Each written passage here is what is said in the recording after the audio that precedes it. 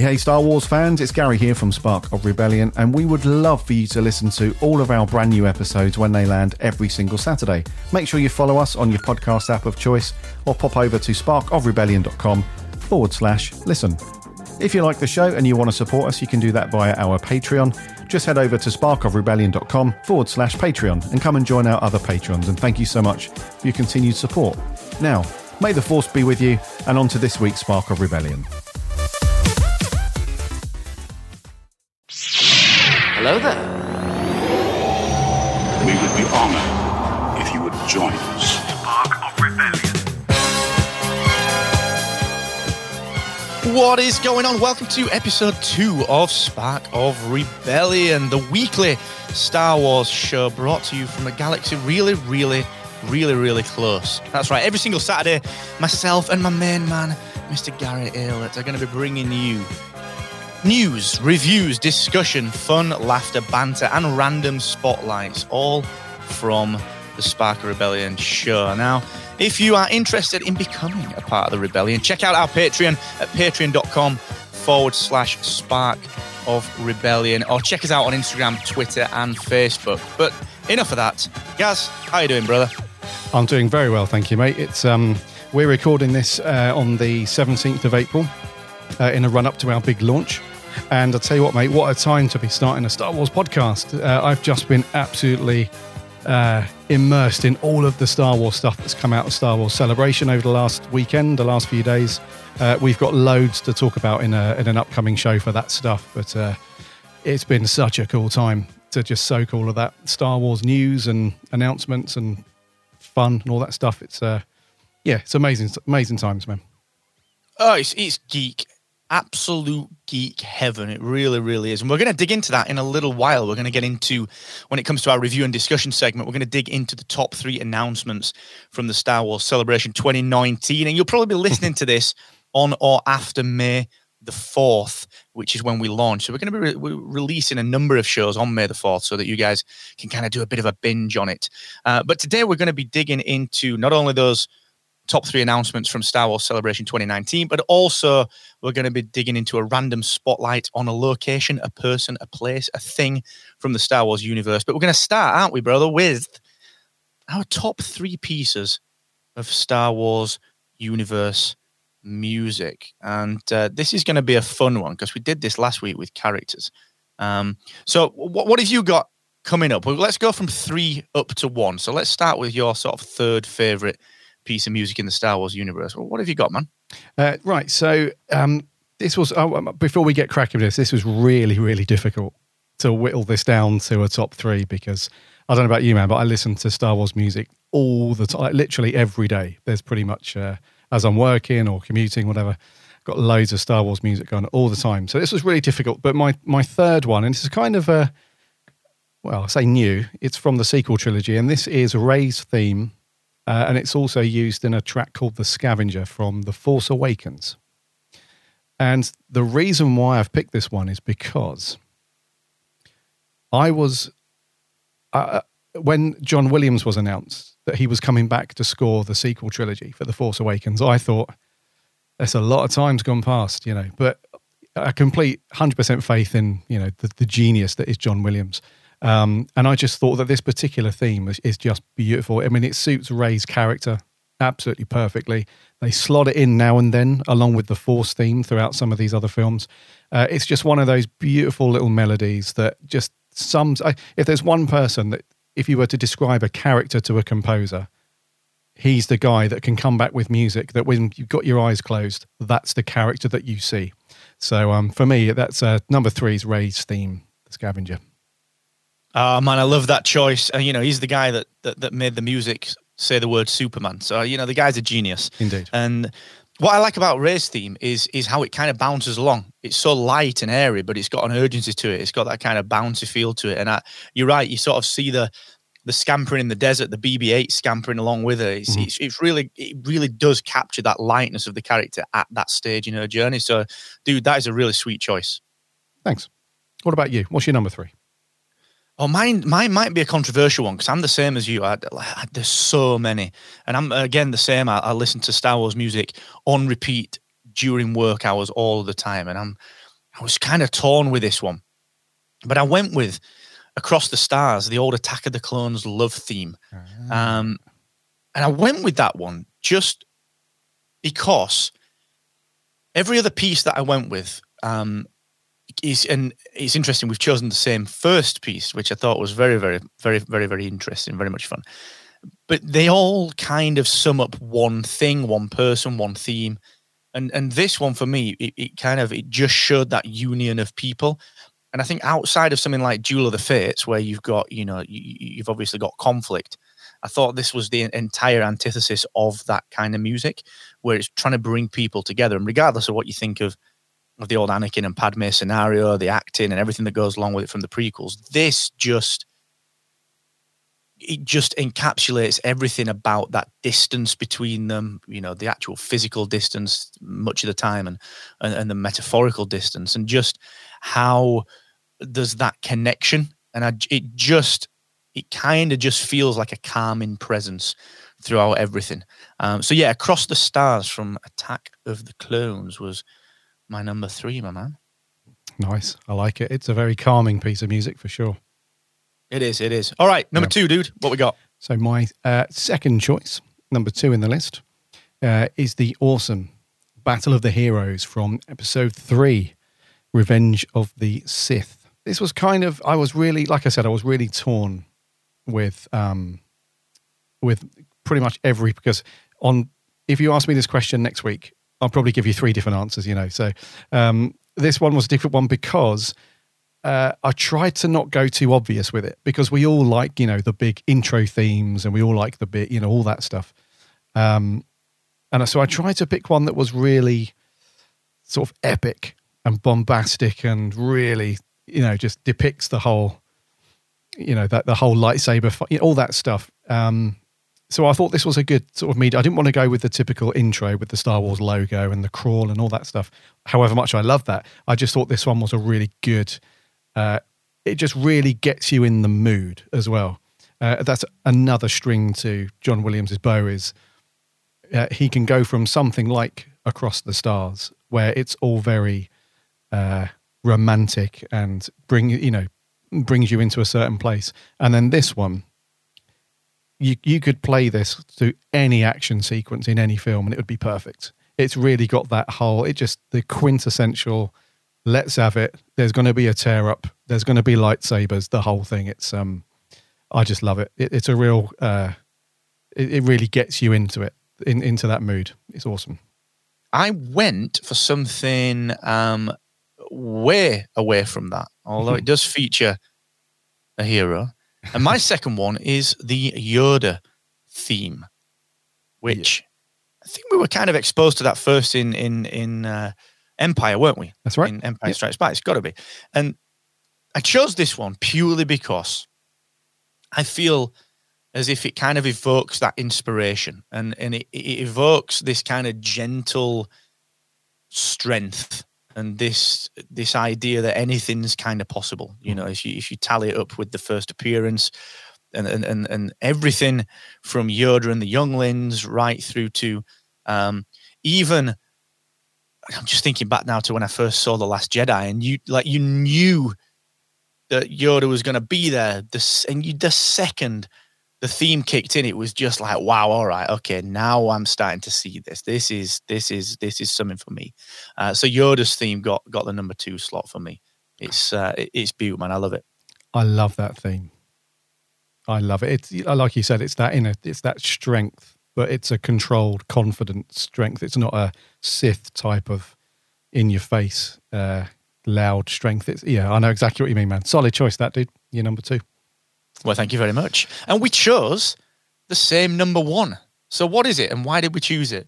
Yeah, this is, I'm really glad that you chose this one as well, because it kind of completely goes against what I was saying with my number 2 about not being too obvious. But the Force theme / the Binary Sunset track from A New Hope, or the Force theme in any of its incarnations that they sort of slotted into pretty much all the films along the way. It's, I think it's outside of the main theme of Star Wars, I think it's the most recognizable, awesome sounding, emotional. I mean, it's definitely a hair-raising goosebumps bit of music wherever you hear it. And they use it to... so for me, the two best places they've used it, the obvious one is when Luke, still as the farm boy, who's stuck on Tatooine, comes out in the sunset and stares out into the distance, and he's got the whole a galaxy and adventure waiting ahead of him, and he's contemplating life. You know, it's just perfect. And then the second bit that I love is in The Force Awakens, the lightsaber battle in the forest at the end, where Kylo Ren thinks he's summoning the lightsaber. You can see it rattling in the snow, and then it whizzes past him, and it's Rey that's done it. And as she catches it, bosh, the theme kicks in, and I'm getting goosebumps now talking about it. It's just, that piece of music is just perfect. It's so nice. It really is. And what really gets me with that is everything you've said right there. Completely agree with. And it's for me, it's a very positive piece of music. It's laced with opportunity. It's laced with possibility, but it's hugely ominous. It's hugely ominous. Like there's something bigger at play, and you have got no idea what the secret is, and you might never understand it. And for me, I think they use it really well in some of the animated series, Rebels, Clone Wars, when there's a very pivotal moment for a certain force-wielding character, or the Force is playing such a pivotal role. But it's only a few strains. It's just, it's that's all it needs, and it can be at a different pace. It can be on an oboe, it can be on a flute, it can be on a bloody heavy metal guitar. It doesn't matter what it is. And you only need those 5 or 6 notes, and you know what kind of thing you are in for. And I love it, man. It really is hair raising. Again, same as you. It's kind of like hairs on the back of your neck, even just thinking about it. So good choice, bro. Good choice. Let's do some honorable mentions. Let's quickly run through some honorable mentions. Who did you have that just didn't quite make the cut? So honorable mentions to me would be the Imperial March. I think that's where John Williams really starts to hit his stride with the Empire side of the music, and the whole, not necessarily the Sith, but certainly the Empire and Darth Vader, all that stuff. That's really amazing. Tales of a Jedi Knight. This is a really nice little bit from A New Hope, when the scene where Luke gets knocked over by the Sand People, and then Obi-Wan turns up, and there's that really nice little bit as he takes his hood off and stuff. Really sort of magical, fairy tale-ish kind of music. It's beautiful. Pretty much all of A New Hope for me. Across the Stars, your number 3. It's really nice. The immolation scene at the end of Revenge of the Sith, really powerful, emotional music between Darth Vader, as he is now, and the Emperor. Anakin's theme from The Phantom Menace, really nice, cool little piece of music.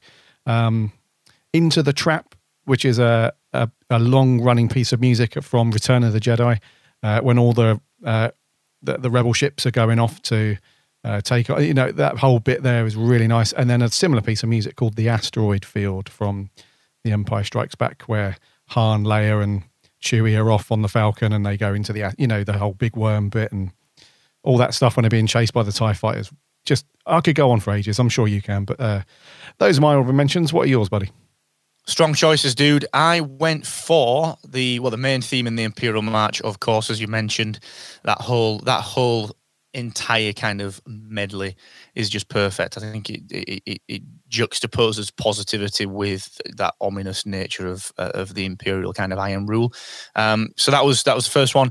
Then I had the Cantina Band, just because he's such an earworm. That is not leaving your head if you even start to consider what it sounds like. So the Cantina Band. The old Duel of the Fates, which I think is just immensely powerful. And what I like about that one is how it just hits you in the face, but then is able to drop down to being very, very quiet and mellow, and almost prance around to kind of showcase the agility and the ability and the kind of light touch that you need to win a duel, but then also just hits you with the conclusions as well. And then we had Ben Kenobi's Death, which I think is really powerful. And the last one that almost made it, and it was by a hair's breadth that it didn't, was the Princess Leia theme, because I just love that. It almost beat out the Yoda theme as number 2, but the Princess Leia theme is just, I love that. I think, again, it just sums up a character so perfectly that I don't see how anyone could have done a better job of representing that person with any other music. So they're my honourables, bro.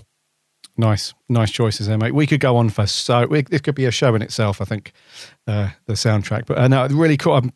I'm glad that we finished on number one with the Force theme, because it's like universally loved, and yeah, love it.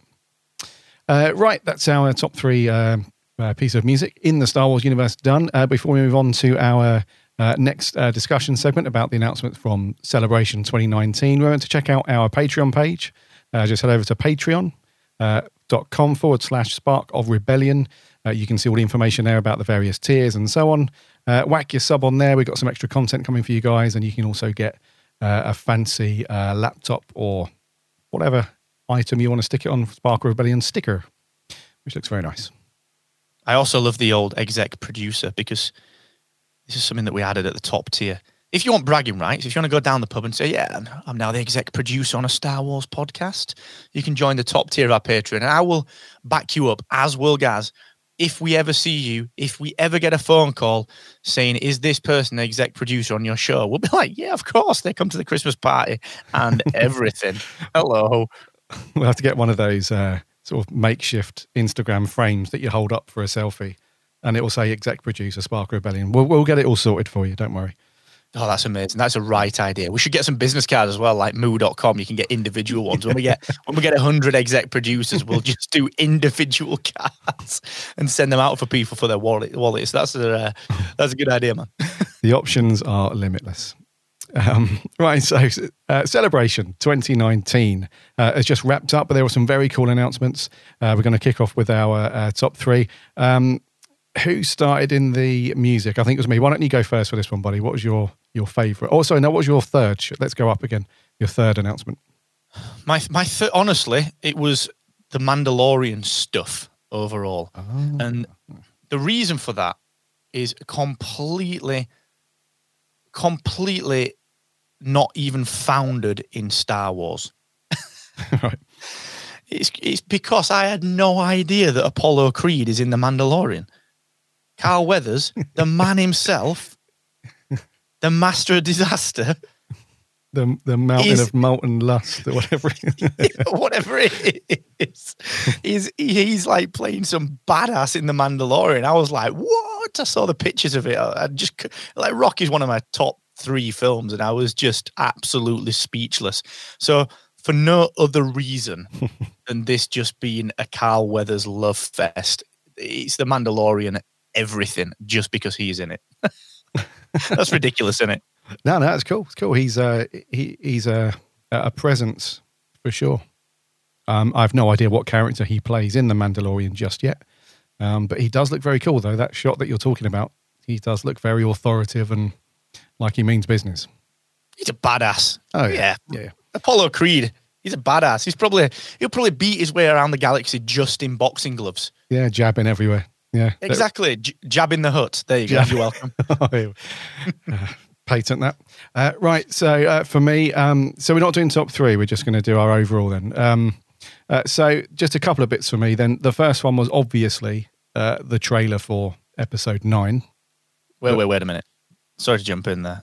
I was like, because I don't want people to think that the Mandalorian reveal was my top 1.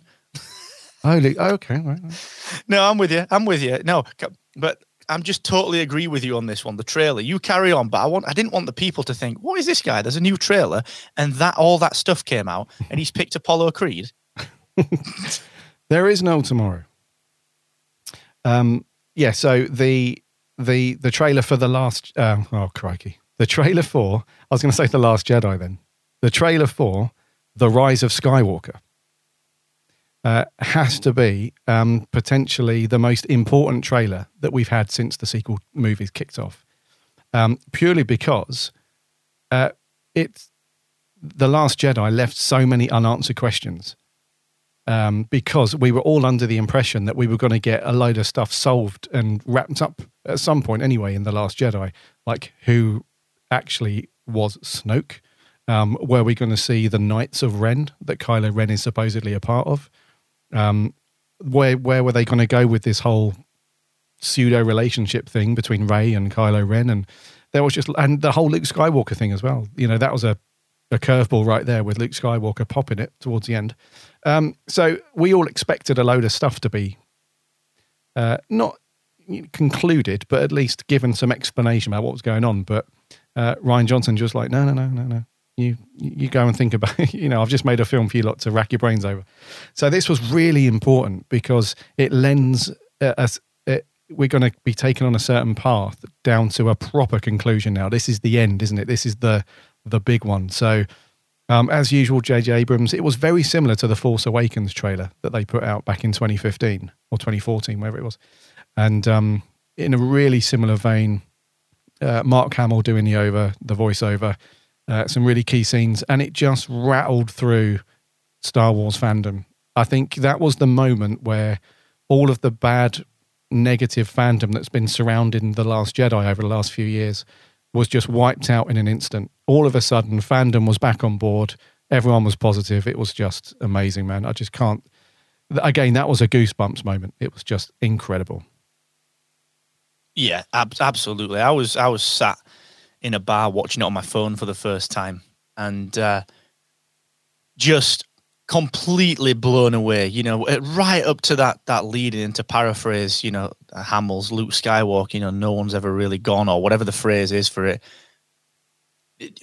Who even expected the next part of that? Who expected Palpatine to be the laugh or to even be a part of that? And then to come on stage at the celebration and as Ian McDermott and just soak it up and then, roll it again, like, all right, yes, okay, you win, we'll do that. And it's just absolutely fantastically done. And it's just, I'm so curious. And when you look at everything that's come since then, you've got Abrams coming out saying that Rey's parentage, he's not finished with that, although he's not going to retcon it, apparently. He's not finished with that. You've got Snoke as this big, what the heck are they going to do with that? And then suddenly everything you realized, everything that you thought has just been blown out of the water with that Palpatine reveal. And just very, very impressive. And what I think one of the things that I'm quite interested in with this new movie, with Episode 9 is, how they promised to tie the prequels to the sequels. Because The Last Jedi I thought was great. And there was one throwaway line in there from Luke, which is, he referenced Darth Sidious, kind of using the apathy of the Jedi against them. And it was the first time that they tied the prequels to to the original trilogy and then to the sequels in such a obvious, overt way. For those people who have only seen the films, suddenly it was all acknowledged. And I'm really interested, now they've brought Palpatine in, to see what they do with that. Are they going to do more with Anakin? What the hell are they going to do? I'm just so excited about this. Roll it again. But the thing I was scared to death then. Why did you do that? The thing that is probably the best thing to come out of it, though, surely has to be the meme that's doing the rounds, which is just a picture of Palpatine, and it just says hide and seek overall champion 1983 to 2019. That's got to be the one. I've not seen that one, but I like the sound of it. I saw a Thanos one as well, which was at the top. It was Thanos saying, "I'll be the villain of 2019," and then Palpatine, hold my beer. Hold my beer. Oh, that's amazing. Thank the Lord for the internet and fandom, eh? Oh, memes are fantastic. We should give an honourable shout out to Jedi Fallen Order, because that's looking quite tasty as well, isn't it? And it's got Jerome, the person who plays Jerome, the Joker out of Gotham, in it, who's a wonderful actor. Yeah, that looks really good, actually. I'm wondering how they're going to handle the whole, because the Star Wars video game license is still with EA, and thus far all they've had is a string of cancelled games. And then when they launched Battlefront 2, there was a load of backlash around loot boxes and all that sort of stuff. And one of the devs from, I think it was Respawn, Respawn did say this is a purely story-driven game. There's no loot boxes, none of that jazz. So we'll see how that actually ends up, because EA have a habit of being a bit greedy with the old dollar signs and stuff. So, but it looks like a cracking game, though. Really good idea. Love it. It doesn't. It goes back to what we were saying on episode 1 about this connectivity in the extra materials. And I know that the old Legends universe, extended universe as it was pre-2013, whenever it was, that's beloved to people, and I understood why they got away from that and stuck it in a corner somewhere, so that they had the freedom to do the other stuff, the new stuff. But I think what they're doing now to connect things up is just a great job in terms of making just really Star Wars accessible to everyone. It's got my mum interested because it's got Luke Skywalker and it's got the people that she recognizes in it, and then it's got the kids interested because suddenly there's a cool, cute little droid that's a ball, and it's just a really commendable thought process, I think. And regardless of what you thought of The Last Jedi, it ultimately it set a lot of things up, and it did a lot of good, I think, for the entire universe. So it's exciting times, bro. What do you make of what they said about films being in development, but them going on a release hiatus? So they said they got films in development, but they're not announced any yet, and they're going to take a bit of a break and a reset. What are your thoughts on that? Yeah, I actually think that's a good idea, because I think this whole theory of we want to release a Star Wars movie every year for the next 25 years or whatever it was really came to a bit of a barrier, didn't it, when Solo was released, and that really didn't hit the mark in terms of in my opinion. I really liked Solo. I thought it was a cracking film, but in terms of what Disney expected back from the box office, it didn't really hit the mark, did it? So that was the first time that they thought, oh, actually we can't just put a film out with a Star Wars badge on it and automatically expect it to bring back, billions of dollars. So I think if they continue to do that, it would just compound the issue. I think sometimes, and this is a great place to do it, obviously, as well. I think it's a great place just to take stock of everything, have a bit of a breather, and decide what they want to do with the spin-offs, because I think they're still in early development. But also where they go, because they've hired a few people. The guy, Rian Johnson, the director from The Last Jedi, he's working on a new trilogy, isn't he, that's going to be set in a completely different time period. So when do they get that rocking and rolling? You don't want to leave it too late, and you don't want to invoke like a dark times period again. But then again, you don't want to go too soon. So, and also they're piling a load of money into The Mandalorian and some other TV bits. So they might push that medium. So I think it's a good thing. I think it's a good thing just to have a breather and stuff. But I assume you agree with that. Yeah, man. I totally agree with that. It's interesting what you mentioned there about, putting the money into The Mandalorian. I think that is the only potential kind of variable in this is how much money do they put into Disney Plus?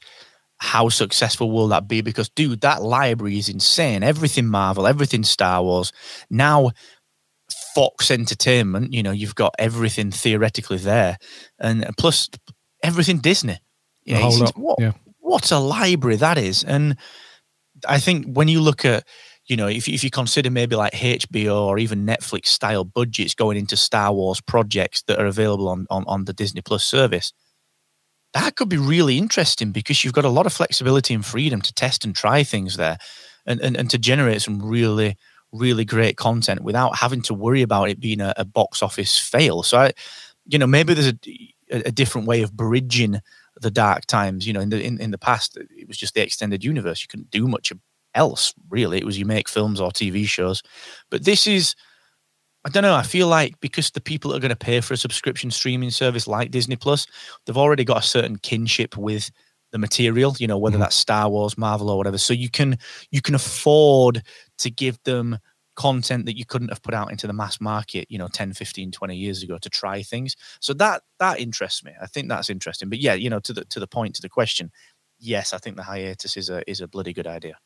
Yes, and just finally, they've priced Disney Plus very, very well in a slight vein of the Trade Federation. They've gone underhanded and really, because a lot of people are expecting it to be over $10 a month, but I think it's like $6.99 or something like that. So that really blows Apple's new streaming service out the water and stuff if they can't match that. And so they've got a winner, I reckon. It's going to be awesome, that Disney Plus.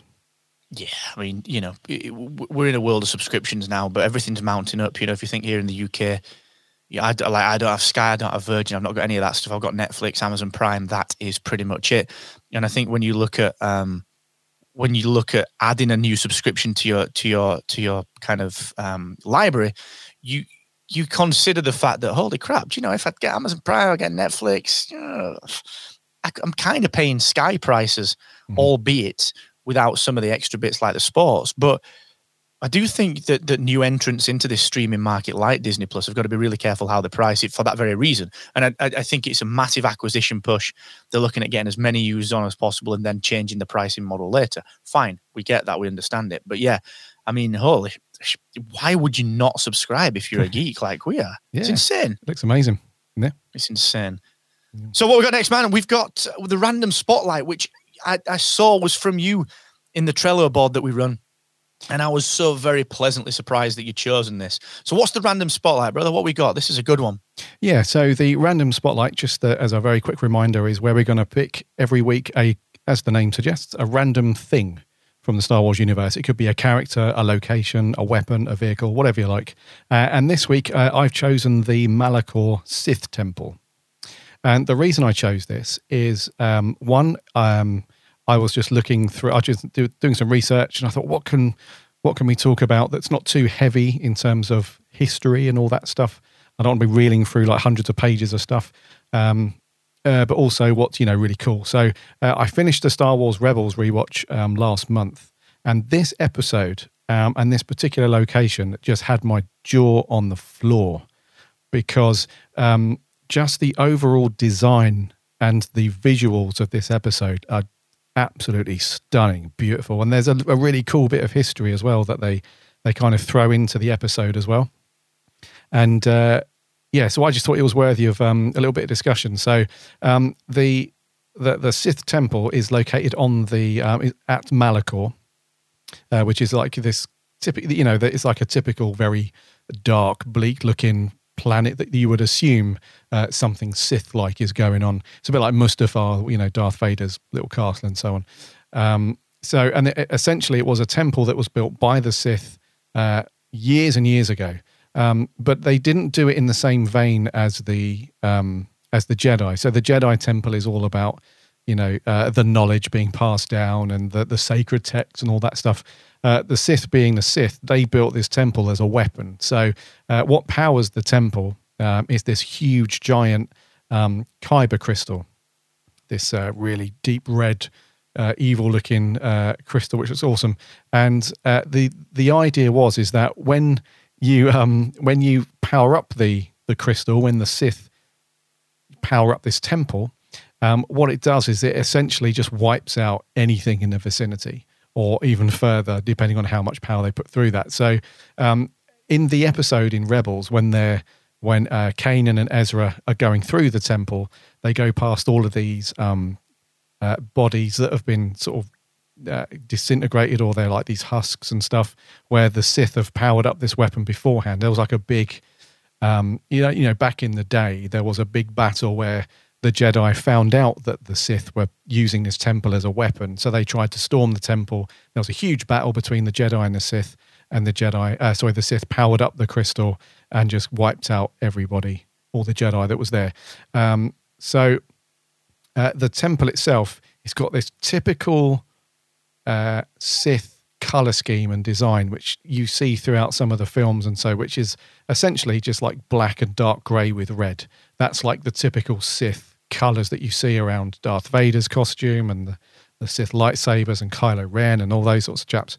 And but the way that they handled it in the way that you see it in Star Wars Rebels, it just looks beautiful. Because I remember, and I'm rambling a bit here, I realise, but I remember when Star Wars Rebels very first was announced, and we had like a little teaser trailer with Dave Filoni and some other people taking you through the making of it. I remember them saying that they had based a lot of this stuff off of Ralph McQuarrie's early concept art and the visual style. They actually made these brushes that emulate Ralph's style, all that stuff. So when you have that, plus like the very modern contemporary look of the Sith design, it's all angulars, it's straight lines and everything, and it's all very it's not organic feeling like some of the Jedi stuff. This is very mechanical and all that stuff. It just looked, I remember watching this the second time last month, and exactly the same feeling came over me, like, this is awesome. and the way that Darth Maul, is in the story as well, and how you unravel the tale of what happened as he's trying to manipulate Ezra and all that stuff. It's just a fantastic location, and it's something that I would love to see, or would have loved to have seen. I can't see it ending up in the Rise of Skywalker somehow, but it would just be amazing, like in live action. But in Star Wars Rebels, it's just beautiful, and it's a really interesting backstory as well. Dude, that is such a good choice, and massively articulate on that description. And you're right, everything that you said about the angles and the feeling, the ominous nature of the place, and the fact it instills the dark side influence on people that are there. You see Ezra being influenced by Maul, and Kanan having to fight against it to some smaller degree, but trying to stand by Ezra as best he can, and Ahsoka, and it's a really well done piece of work. And one of the mythological things that interests me about that is right back to the beginning of what you said, which is about the powering of this thing based on kyber crystals. And what I love about that is how it ties into generations and generations later. You end up with a Sith Lord building a technological weapon of mass destruction, which is also powered by kyber. Mm-hmm. And I love that symmetry. I love that callback and how they managed to, we didn't know it was powered by kyber, the Death Star, until Rogue One, maybe. And then we got an inkling of them collecting the kyber in some of the books and in Rebels and so on and so forth. And we got the whole, your kyber crystals bleed from the Ahsoka novel, everything that goes around it. Mm-hmm. I feel this kind of is a linchpin. It's that place where maybe that originated, or maybe that's what they're trying to force into the mythology, this idea that, all this other stuff that came later, it does have some mythological backing. And that really interests me from a storytelling perspective. And in particular, we talked about Rian Johnson's trilogy. Let's assume is he going to go forward in time? Highly unlikely. He's probably going to go back, you would think. And it's mythology that they've built. It gives them ties for the fandom to be able to say, for the mass public, for the mass market, here's this temple. It's where people like Vader and Palpatine did bad stuff. But for guys like you and me, it's like, oh shit, that's the same place as from Rebels. So it's, mythologically, I think it's really well done. No, I completely agree, man. And it does provide a nice bit of history that's almost tangible, if that makes sense, because when they've spoken about the history of the Sith that they've alluded to in the films a little bit, when you hear about Palpatine talking about his previous master, and when he's manipulating Anakin, and he's talking about his previous master, his Sith Lord, and all that sort of stuff, and obviously in the animated stuff, the Clone Wars and Rebels, we hear about all that stuff.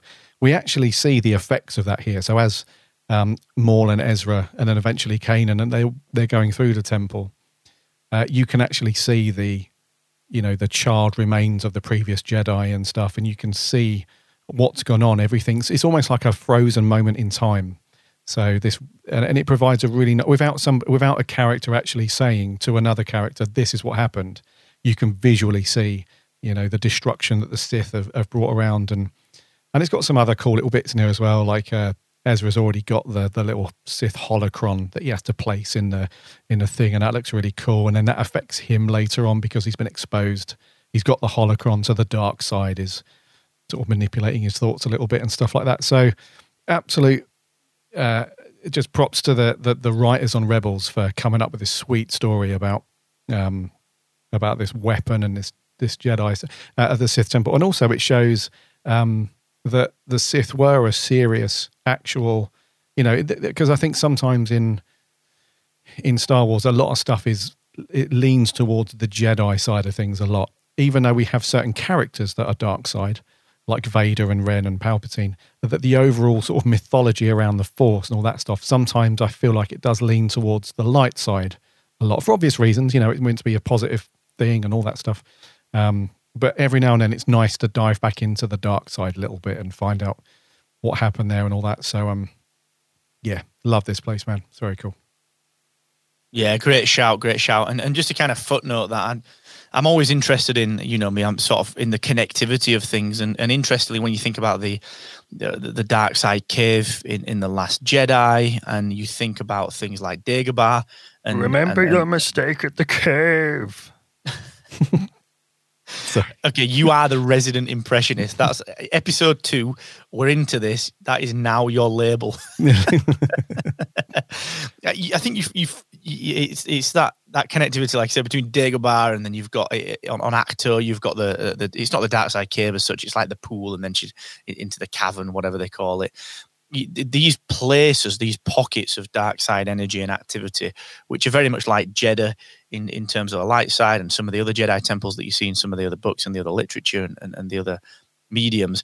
I just like, almost like Batman, you've got these Lazarus pits and you've got these training places, and it's just building that mythology, which I'm always such a huge fan of. So yeah, I completely back you, dude, and I think that was a superb choice for the random spotlight. Well played, bro. Thank you, sir. Thank you. And I think we're going to wrap there, buddy, for episode 2. It is a wrap.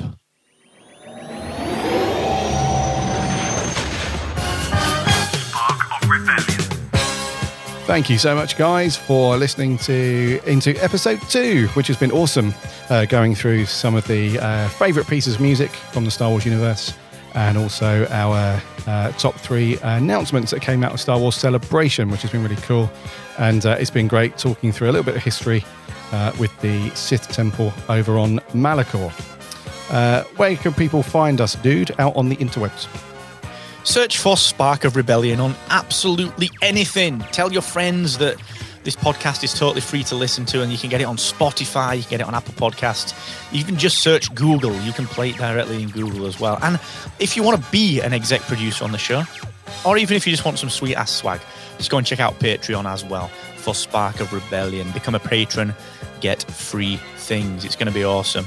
And leave us a rating and review wherever you listen to your podcast. Give us a little like and leave us a 5-star rating and a review, because it helps people to discover. So, Gaz, thank you, my man. This is always a pleasure. As always, mate, it's been awesome. And I can't wait to get back behind the mic and go through some more Star Wars stuff in the next week's show. Until next time. May the Force be with you always.